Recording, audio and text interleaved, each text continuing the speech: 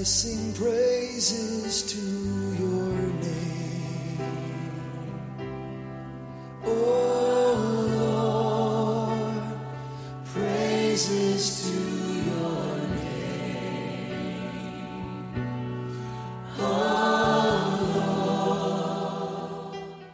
Praise God and welcome to Genesis 1 Christian Ministries. Before we get in the word today, let's pray. Dear Heavenly Father, Lord God, King of kings and Lord of lords, and you are so worthy to be praised, Lord God, and we just worship your most magnificent name. Lord God, I want to thank you for allowing us to be able to get together virtually here to be able to hear your words. I ask, Lord, that these words that come forth would be your words, Lord God, and that they would be a blessing to all those that would come to hear them, Lord God. And I ask that you would prepare our hearts and our minds and our spirits to be able to receive your words today and let them get sunken deep within our spirit, so that when the enemy rears his ugly head, Lord God, that the words would just come bubbling up from our spirits so that we can defeat him, Lord God. We praise you, we love you, and we thank you, Lord God. Take this message where you will for your glory and your honor and your praise. In the mighty name of Jesus, I pray. Amen and amen and amen. Well, praise God and welcome to Genesis 1 Christian Ministry. So glad to have you all here today to be able to hear God's word. And I hope you all had a wonderful Thanksgiving. And, don't let Thanksgiving be the only time of the year that you give God thanks. We have a lot to be thankful for. Just being able to wake up this morning is something to be thankful for. Having a roof over our head, clothes on our backs, all sorts of things to be thankful for. So use every day as a blessing, and use every day to thank God for all that he's done for you. Before we get into the word today, if you don't have your Bibles with you, go ahead and pause this message and grab your Bibles and come on back and, grab a pen or a paper so you can take some notes, highlighters, so you can highlight some things in your Bible there, so that you can see today the things that we're going to talk about and see where it is for yourself in Scripture. Amen. Who are you? Who are you? That's a question a lot of times we don't ask ourselves is, who am I? If you've ever been in a place where, there was a lot of people around and maybe there was a little meet and greet that took place, oftentimes it happens, when we were, all working in the office before COVID hit, and many are still working remotely. But there was a time maybe that, you got together with people that you didn't know, and somebody may come up and just say, hey, who are you? I never met you before. And what do we usually say? We usually end up giving them our names, right? We'd say, oh, my name is so-and-so. And that name, our name, that doesn't necessarily describe who we are. That's just an identifying factor that separates us from somebody else. But we need to really think about who we actually are. And we need to think about who we are as it relates to God. And what does it mean to be a child of God? In God's eyes, there's only two types of people in this world. Regardless of what everyone will tell you about race and creed and color and ethnicity, in God's mind, there's only two types of people in the world: believers and unbelievers. Unbelievers are the ones that haven't accepted Jesus Christ as their personal Lord and Savior. So they don't have the relationship with God that he wants us as human beings to have with him. And the other side of that is as opposite of unbeliever is the believer, right? And that's us as children of God. This means that we've accepted Jesus Christ as our personal Lord and Saviors.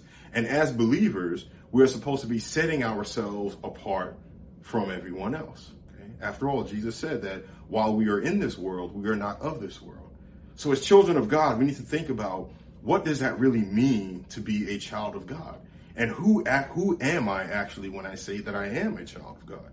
Well, the first thing, like I said, is that as believers, we're supposed to set ourselves apart from the unbeliever. So let's take a look at what the Word of God says, and turn in your Bibles to 2 Corinthians chapter 6. 2 Corinthians chapter 6. And we're going to start in verse number 14. That's 2 Corinthians chapter 6, verse 14. Do not be unequally yoked together with unbelievers. For what fellowship has righteousness with lawlessness? And what communion has light with darkness? And what accord has Christ with Belial? Or what part has a believer with an unbeliever? And what agreement has the temple of God with idols? For you are the temple of the living God, as God has said, I will dwell in them and walk among them. I will be their God, and they shall be my people. So oftentimes when we see the scripture, for anyone out there that's married or anyone that is praying about marriage and everything like that, oftentimes this scripture is used to talk about making sure that when we marry another person, that we're marrying someone that is also a child of God. All right. And you may know someone that's a child of God and is a practicing, living Christian, not a Christian in name only, but an actual somebody that's trying to live their life as close as possible to Christ. And they might be married to someone that isn't living their life as close to Christ, and they're in the world, if you will. And if you know those people, you've probably seen how they are sometimes at each other's throats over the littlest things. Or you can see that there's definitely a split in terms of how they're living their lives and how happy they actually are. Oftentimes what I've seen is the person that's a child of God, they're a little bit more upbeat and joyous than the other individual, but there's definitely some struggles and challenges there. And God doesn't want us to be marrying into those type of situations, because we can't allow ourselves as believers to be influenced by the unbeliever that can potentially then pull us away from following God and knowing the things that God says are truth in his word and believing that they could potentially pull us away from that. So we have to be careful on that front. But if we're not married, what this also means is that we have to be very, very careful of the company that we keep. We need to make sure that the people that we're surrounding ourselves are not influencing us to the point where the things that we know are true in God, that we start to not believe those things, and we start to do all sorts of things that would be displeasing to God. That's part of being unequally yoked. We have to make sure that we're not entering into partnerships, if you will, or agreements, if you will, with those that are unbelievers, so that we're not being influenced by their behavior.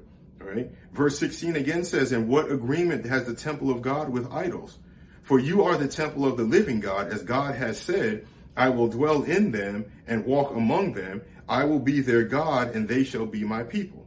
Verse 17, "Therefore, come out from among them and be separate, says the Lord. Do not touch what is unclean, and I will receive you. I will be a father to you, and you shall be my sons and daughters, says the Lord Almighty." So God is calling us to not partake of anything that is unclean or anything that's ungodly. If you remember back in Numbers chapter 33, where God was talking to Israel and telling them what to do when they took the land of Canaan, and he told them to destroy all the Canaanites and to destroy their idols and their statues and anything that was ungodly, because God knew that if they did not do that, that those ungodly and unholy ways of the Canaanites could then end up influencing Israel, which were his chosen people.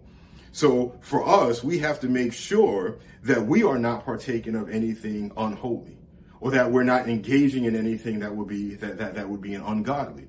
All right. The word of God talks about abstaining from the appearance of all forms of evil. And so that means that the way we live our lives and our behaviors and the things that we say and how we treat people, that should be a model for the unbeliever to be able to turn their life towards Christ.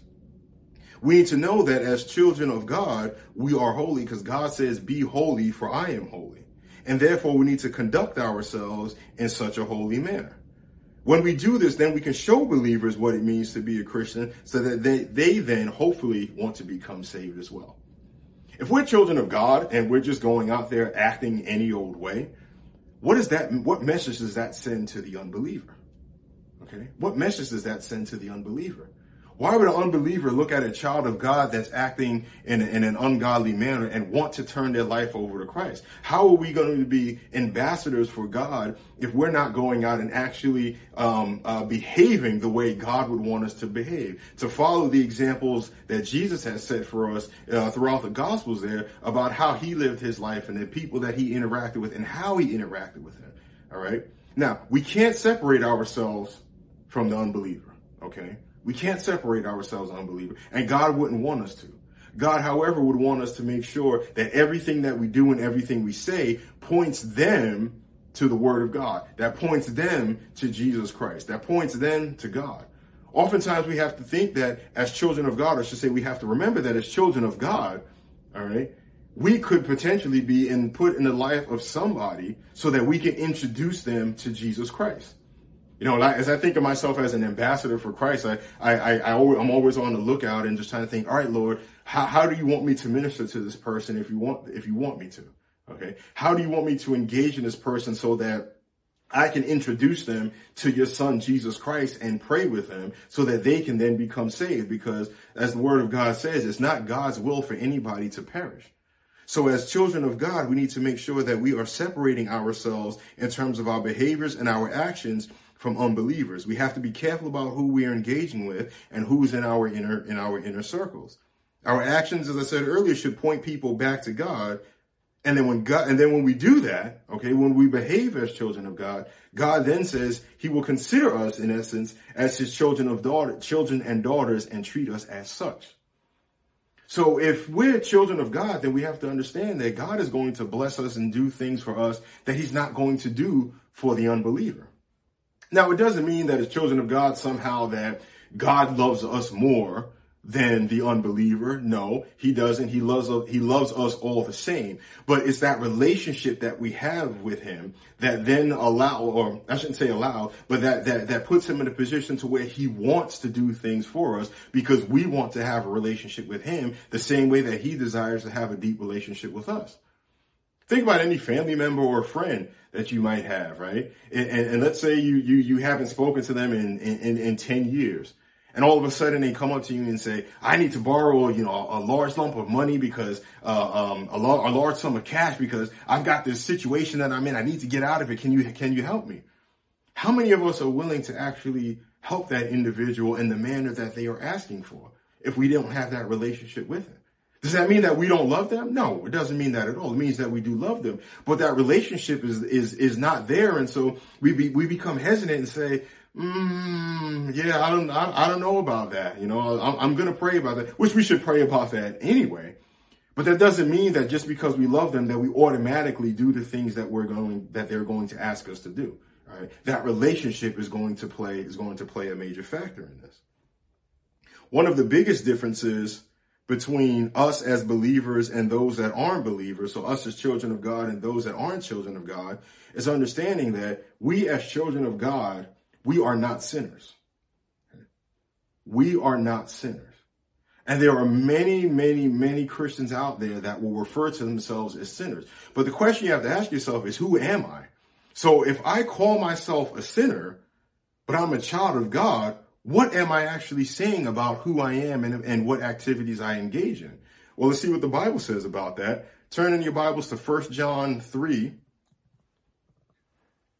So this is little John there, right before, as many call it there, little John, 1 John chapter 3. And we're going to go to verse number 4. Okay. Remember, we're talking about who am I, right? So as a child of God, who am I and how do I refer to myself? If I refer to myself as a sinner, what does that actually mean? All right. So 1 John chapter 3, verse 4. Whoever commits sin also commits lawlessness, and sin is lawlessness. And you know that he was manifested to take away our sins, and in him there is no sin. So in other words there, sin is lawlessness. So as children of God, okay, we should not be promoting any kind of activity, any kind of behavior, any kind of political agendas that are going to be promoting lawlessness, because lawlessness is sin and sin is lawlessness. We shouldn't be condoning acts of violence against businesses, destruction of businesses, or stealing items from businesses, simply because we might be unhappy with the result of a particular event. Now, I'm not making a political statement here or anything like that, or talking anything about any kind of current events or decisions that were made by anybody in authority. I'm not making any decisions on talking about that at all. But the fact of the matter is that all of us as children of God at times see things happen that we don't agree with. We should not be supporting the illegal activity that goes along with that, because that is lawlessness and that is sin. We should not be promoting murdering someone regardless of their age. I don't care if they're over 100 years old or if they're an infant in their mother's womb. We as children of God, if we support those kind of decisions and we support those kind of behaviors and we make excuses for people that engage in that activity, then what we are doing is we're promoting lawlessness and we're supporting sin. And as children of God, we cannot do that because right there in verse 4, whoever commits sin also commits lawlessness, and sin is lawlessness. And we can't make excuses, okay, as children of God. We can't make excuses for people that do things out of law, okay? God is very clear about the need to have law and order, okay? God is very clear on that, all right? So anything that somebody does that goes outside of that, we can't be making excuses for them. And there's times when I have heard Christians say about a homeless person on the street that goes into a store and they steal blankets and sweaters and all of this clothing to keep them warm during the winter months, where they'll sit there and they'll say, well, you know, they don't have a job, so how else are they supposed to survive on the street? Almost justifying the behavior that homeless person is engaging in. We don't justify that. What we do is we say, well, let's take a step back and let me find out if there's something that God wants me to say to that person to minister to them, because God wouldn't want them living on the street, and God definitely wouldn't want them running into a store taking something that doesn't belong to them, regardless of what the situation is. So maybe instead of making the excuse for them, what we should do is take a step back and say, who am I as a child of God, and what should I be doing when I see situations like this happening? And allow Holy Spirit to guide us on what to say, what to do, how to pray for the individual, etc., not to make excuses for them. Verse 5, and you know that he, being Jesus, was manifested to take away our sins, and in him there is no sin. Whoever abides in him does not sin. Whoever sins has neither seen him nor known him. Underline all of verse 6 if you don't have that underlined already. Whoever abides in him does not sin. Whoever sins has neither seen him nor known him. Little children, let no one deceive you. He who practices righteousness is righteous, just as he is righteous. He who sins is of the devil, for the devil has sinned from the beginning. For this purpose, the Son of God was manifested, that he might destroy the works of the devil. Whoever has been born of God does not sin, for his seed remains in him, and he cannot sin because he has been born of God. Now, this is not saying, all right, that as children of God, we don't commit sin. Okay. That does not say that at all. What this is saying is that our desire to live a sinful life is removed when we've asked Jesus Christ to come into our lives and we've accepted him as our personal Lord and Savior. It doesn't mean that the devil can't tempt us to sin, and it doesn't mean that we may not fall into that trap at some point. But what it means is that I don't wake up every single day knowingly over and over again engaging in sinful activities. And I've heard so many Christians just say, I'm a sinner, I'm a sinner, I'm a sinner. Well, what does the word of God say there? If you're going to confess that you're a sinner, look what it says in verse 8. He who sins is of the devil, for the devil has sinned from the beginning. For this purpose, the Son of God was manifested, that he might destroy the works of the devil. So if I'm going to refer to myself as a sinner, but I'm a child of God, in essence, what I'm saying is I'm of the devil. Not my words. It says right there in the Bible, right there in verse 8. So it's not that, again, that we cannot commit sin. It doesn't mean that somehow when we become saved, that all of a sudden we live this perfect lifestyle. No, that's not the case at all. We make mistakes and we slip and stumble. But the difference between us and the unbeliever is that if we commit a sin, Holy Spirit convicts us, and then we repent of that sin, and Jesus forgives us. The Bible says, if you confess your sins, he, being God, is faithful and just to forgive. But that desire to sin is not there. For the unbeliever, they don't have Holy Spirit in them convicting them, or maybe what I should say is they don't hear necessarily the tug of the Holy Spirit. They don't feel that pull. They may not feel God pulling out to them, so they don't understand what they're doing is sinful, and therefore they can continue to live that lifestyle and don't have any qualms about it. Okay, because their eyes haven't been open to the fact that they need to change their lifestyle. And the reason I say this is because we have to not allow people to deceive us into thinking that we are sinners. If we believe that we are sinners as children of God, that's exactly where the devil wants us. Because the devil will tell you you're a sinner to keep you distracted from doing the thing that God wants you to do.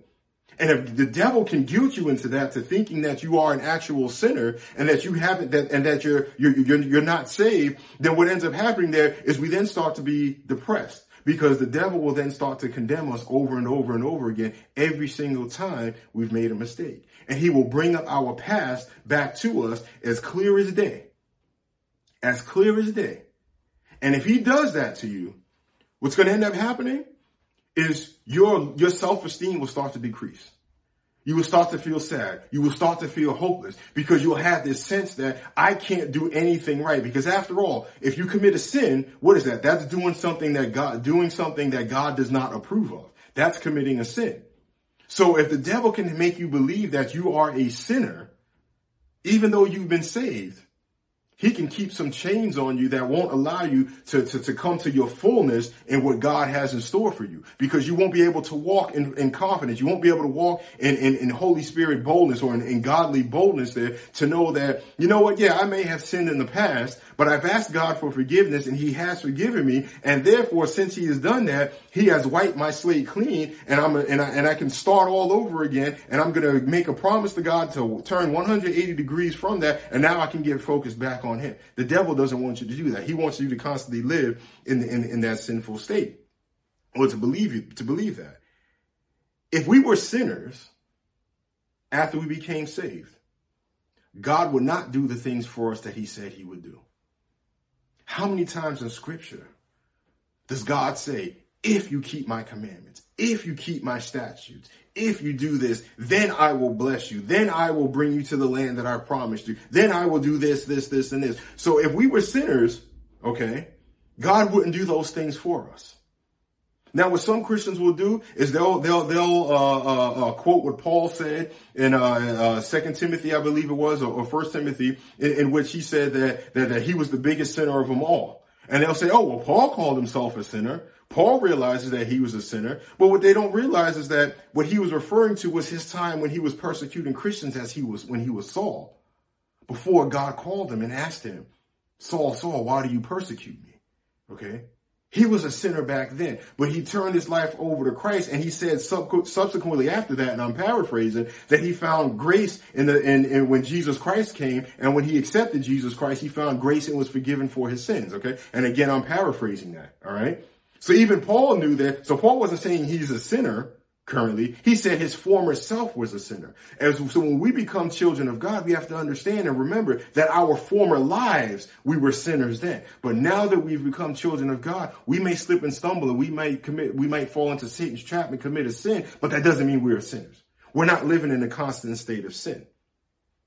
As children of God, we are also conquerors. We are also conquerors. Turn in your Bibles to Romans chapter 8. Praise the living God. Romans chapter 8, verse 31. Romans chapter 8, verse 31. What then shall we say to these things? If God is for us, who can be against us? If you don't have that underline all of that, double underline it, highlight it, circle it, stars, whatever it is. What then shall we say to these things? If God is for us, who can be against us? As children of God, okay, no one can come against us and stop the things that God wants to happen in our lives from happening, okay? No one can. If we are operating in God's divine destiny, that is, we're walking in the purpose God has established for us in our lives, though you might have some people that come against you, you will be victorious over them. They will not be victorious over you. No matter how much they come against you, you will always be victorious if you're walking in alignment with God and what he has in store for your life. You think about any goal that you didn't accomplish in life, okay? And if you're really, really, really, really honest with yourself about why you didn't accomplish that goal, what you'll find out is that it wasn't because of someone else. It was because of you. It was that simple. It's because of you. If you had a desire to buy a house, if that was your goal, to buy a house, but that goal didn't come to fruition, and you just decided, hey, I'm not going to buy a house anymore, it's not because you couldn't actually get a house. It's because your priorities shifted. When you decided to spend money on this or to spend money on that instead of putting it away in your savings account so you can save it for a down payment, it's a simple fact that your priorities changed, okay? And as children of God, we have to be honest with ourselves and understanding that sometimes when we don't see the thing happen in our lives that we feel like God is set out for us, we blame other people. We blame our circumstances. Hopefully we're not blaming God and saying, well, it's God's fault that didn't happen in my life.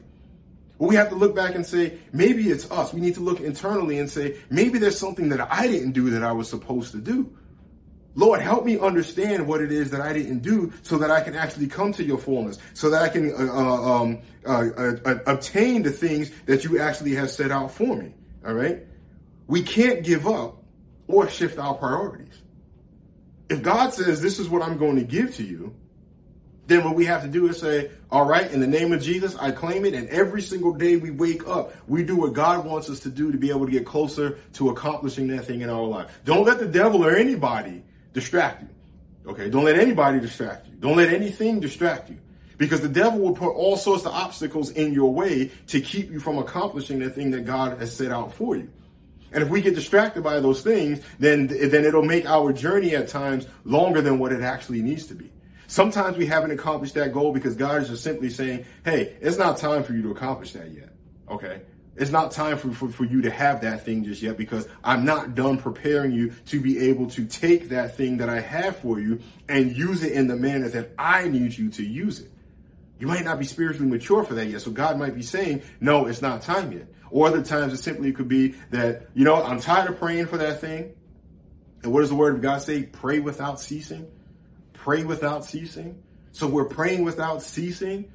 Then that means we won't give up. Okay. So as children of God, we have to remember we are conquerors. And if we're aligned in his divine plan for our lives, no one and no thing could keep us from accomplishing what God wants us to accomplish. Verse 32. He who did not spare his own son, but delivered him up for us all, how shall he not be with him? How shall he not with him also freely give us all things? Who shall bring a charge against God's elect? It is God who justifies. Meaning that as children of God, if I tell you something that's in the Bible and I say the Bible stance is this is God's stance, and therefore that's my stance. You can call me every name in the book. You can call me judgmental. You can call me, you can say I'm hateful. Okay. You can say all those things you like. At the end of the day, my judgment is based off of God's judgment. Okay. Because the only thing that matters to me is standing up in front of God, because we're all going to have to stand in front of God someday. We're all going to have to stand before him. And I don't know about you, but for me, I want to hear, well done, my good and faithful servant. So if I'm telling you what the word of God says and you don't want to receive it, and you want to call me names and all these things and things of that nature, which happens to us children of God, when we take a stance on things, people will call us all sorts of names. If you want to go ahead and do that, go right ahead. But the fact of the matter is, God is the one that justifies. God is the one that justifies. Okay. So no one can make an evil accusation against us, because if we believe the word of God and we understand what the word of God says, and we're having faith that what we see in here, what we read in here is actually truth, then it doesn't matter how people might want to judge us, because their judgment is not God's judgment. Okay. The same way earlier I was talking before about how Satan wants you to believe that you're a sinner. The reality of it is, God looks at you and said, you've accepted me. You've accepted my son into your life. I'm your God and you are my people. You're not a sinner in my eyes. I wouldn't have called you. I wouldn't be using you if you were constantly a sinner. You may have slipped and stumbled, but if you ask my son for forgiveness, I'm going to forgive you and wipe the slate clean. Okay. Verse number 34. Who is he who condemns? It is Christ who died and furthermore is also risen, who is even at the right hand of God, who also makes intercession for us. So Jesus is constantly at the right hand of God. Every single time we make a mistake, Jesus is constantly in front of God saying, yeah, but Father, your son did this. But Father, your daughter did this. Okay. So the devil might sit there and try to say all these things. Oh, look at it. He's evil. He's this and that. And Jesus is saying, No, he may have did that, but you know what, my father? He's asked for forgiveness. He's been forgiveness. He's been forgiven. Okay. Jesus is the one who makes intercession for us. Who shall separate us from the love of Christ? Verse 35. Shall tribulation or distress or persecution or famine or nakedness or peril or sword? As it is written, for your sake we are killed all day long. We are counted as sheep for the slaughter. Yet in all these things, we are more than conquerors through him who loved us. Underline that. Yet in all these things, we are more than conquerors through him who loved us. For I am persuaded that neither death nor life, nor angels, nor principalities, nor powers, nor things present, nor things to come, nor height, nor depth, nor any other created thing shall be able to separate us from the love of God, which is in Christ Jesus. So as children of God, that shows that we are special to him. Okay? We are special to God. We hold a special place in his heart. Again, does God love the unbeliever? Yes, he does. Does that mean he loves us more? No, it doesn't. It just means that as children of God, we're special to him because we have a relationship with him. Okay? We have a relationship that the unbeliever doesn't have. And as I said earlier, we need to make sure that we're modeling our lives and that we're putting on a display for the unbeliever that wants them to get to know Jesus, that wants them to understand why we do what we do and why we say what we say. Okay, so hopefully they can come and know that same saving grace and understand that nothing, no matter what it is able to separate us from the love of God, which is in Christ Jesus our Lord, as it says there in verse 39. As children of God, if we're living our lives the way that God wants us to do, and we're pulling people towards us, then that means that we're constantly learning about God, or pulling people towards God, That means we're constantly learning about God. And if we're constantly learning about God and we're showing others what it's like to follow God, then that also means that as children of God, we can't forget that we are disciples. Or in other words, we are students of the Bible. Turn in your Bibles to Luke chapter 14. Praise the living God. Luke chapter 14. And we're going to go to verse number 25. Luke 14, verse 25.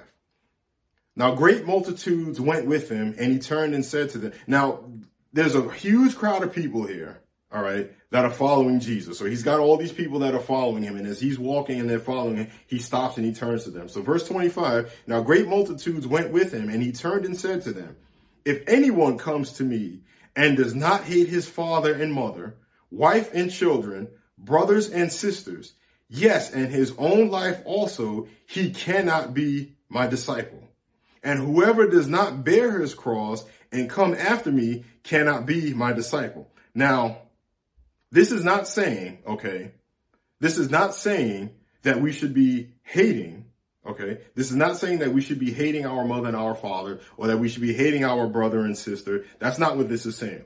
What this is saying is that our desire to follow God, and our desire to have a relationship with him should be so strong that it might appear as though we hate others, Or, and simply, to put it even simpler than that, is that our desire for God is so strong that we will never allow anyone, whether it's mother, father, wife, children, brother, sister, co-worker, friend, aunt, uncle, it doesn't matter who that might be. Our desire to do the things that God wants us to do is so strong that we will never let anyone or anything pull us away from our desire to please him.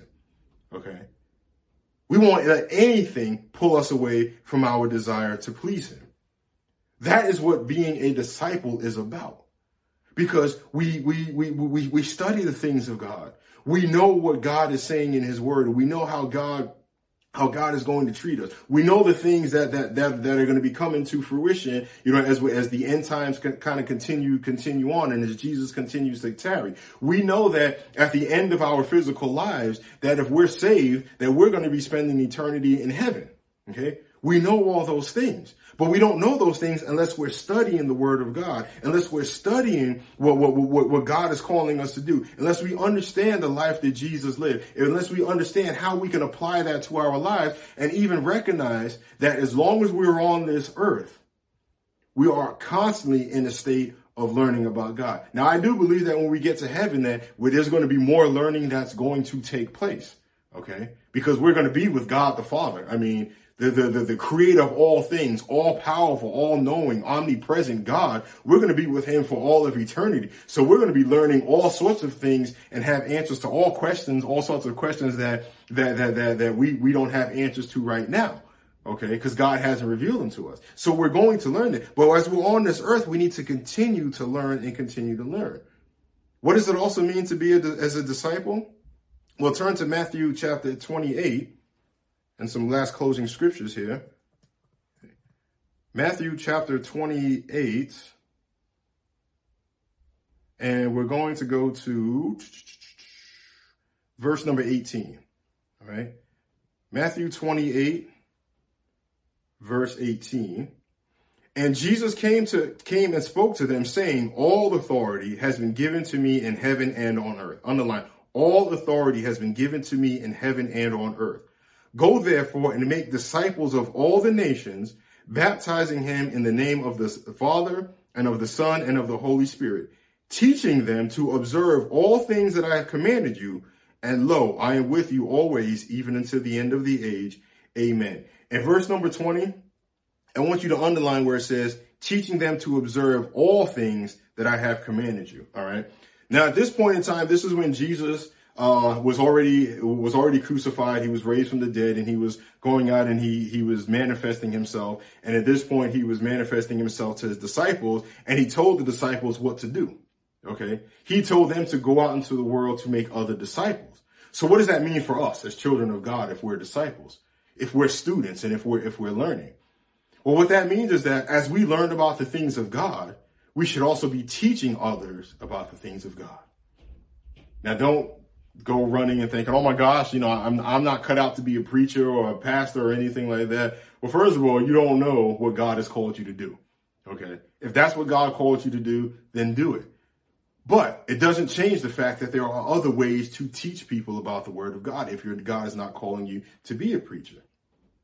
Every time we talk to somebody about how good God was to us and we share a testimony, guess what? We're teaching that person about God.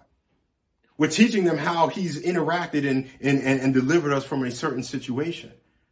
Every single time you bless your food, okay? Every time you might be in a restaurant and you just bow your head and you close your eyes before you eat, and somebody sees that, in essence, you're teaching them something about God. They may not know what it is, but what they're going to see is, oh, that person is praying over their food. Okay. And they might start asking some questions, maybe not to you, but internally they may be asking questions like, why do they do that? Okay. Why do they do that?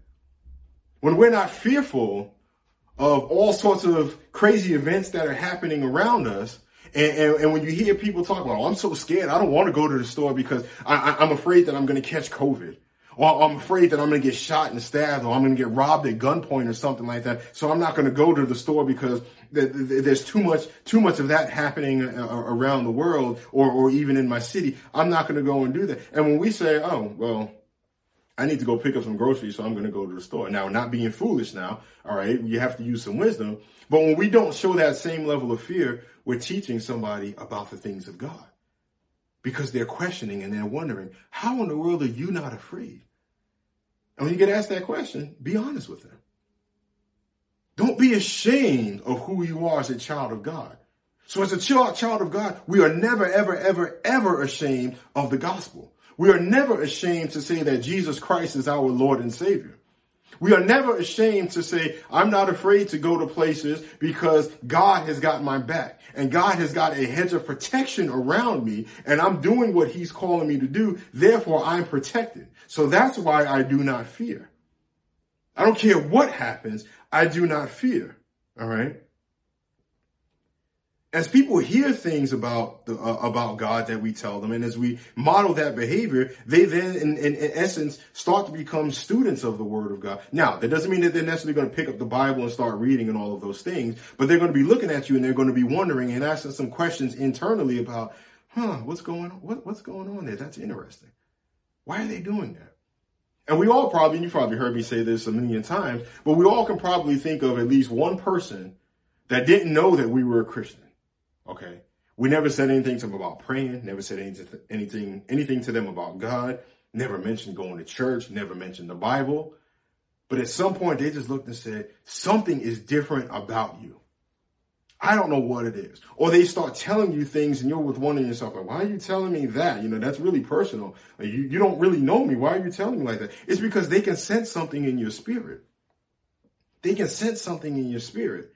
And they may not know it, but the reason why they're gravitating towards you is because Holy Spirit is pulling on them. Holy Spirit is tugging on them and saying, hey, here's somebody I'm putting in your path that you need to talk to. Okay? And as we talk to them, we're teaching them about the things of God. The thing we have to be careful of, though, as we're teaching people about God, is that we're not trying to convince them to believe what we believe, but we're just sharing the information with them. There are so many of us that are so passionate about God and so on fire for God that we just want to shout it from the rooftops about how good God is and how much we love him and how much we adore him, that sometimes that passion gets in the way of allowing Holy Spirit to do his work. We share things with them and we don't know when to stop, or we don't know how to share it with them in a way that they are ready to receive it. And we don't even know if they're ready to receive it. Okay? But we need to just go at it from the perspective of Holy Spirit. What is it that you would have me say to this person, if anything? And then once he tells you what to say it and that's it. No more, no less. Because Holy Spirit knows what's going on in their lives. Holy Spirit knows what they need prayer for. Holy Spirit can then reveal that to you if he so chooses, but he can definitely tell you what it is that you need to say to that person that's going to draw that person closer to him as opposed to pushing that person further away. Okay. So we got to make sure we don't try to convince people to believe what we believe, but we share the information with them and then we pray for them afterwards. We pray for them all afterwards. As children of God, and really, even whether you're a believer or unbeliever, you are who you say you are. Whoever you say that you are, that's who you are, because that's what you believe and that's how you operate your life. If you're going to say you're a loser, then guess what? You're a loser. If you're going to say that you're weak, then you're weak. If you're going to say that you're depressed, then you're going to be depressed. However, if we can learn to see ourselves the way God sees us, and say that how God sees us is how we see ourselves. And to say that I am not a loser, I am a winner, I am not defeated, I am victorious, that I am not depressed, but I am at peace, and I am happy, and I am joyful. If we can say all of those things, then we can start to see God, how God sees us. And then we can start operating and behaving in such a manner and therefore be able to accomplish the things that God wants us to accomplish, because we will then be able to come into his complete fullness and reach the promised land that he set aside for us. Praise the living God. Well, praise God. I hope this message was a blessing to you. And before we close, let's pray. Oh, dear Heavenly Father, most awesome and wonderful Lord God, Jehovah, King of Kings and Lord of Lords.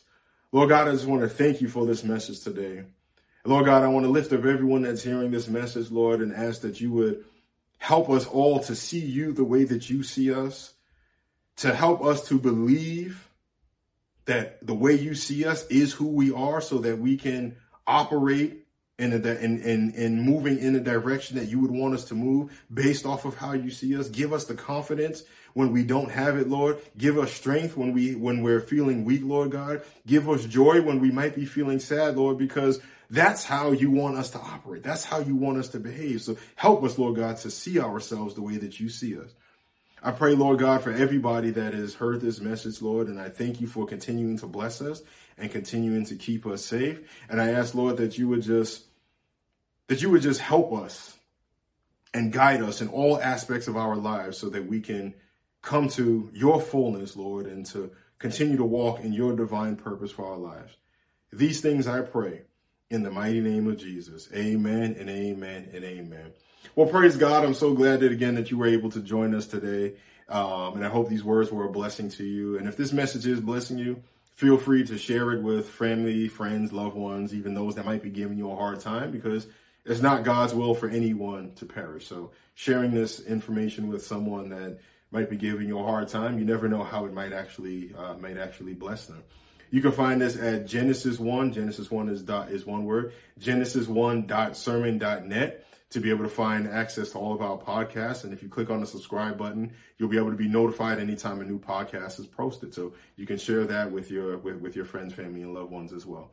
Well, praise God again. I hope this message was a blessing to you. So go walk in his perfect peace, walk in his fullness, and knowing that God thinks very, very, very, very highly of you, even if you don't think highly of yourself. And also never, ever, ever forget that you can do all things through Christ who strengthens you. Praise God and be blessed. And I sing praises to your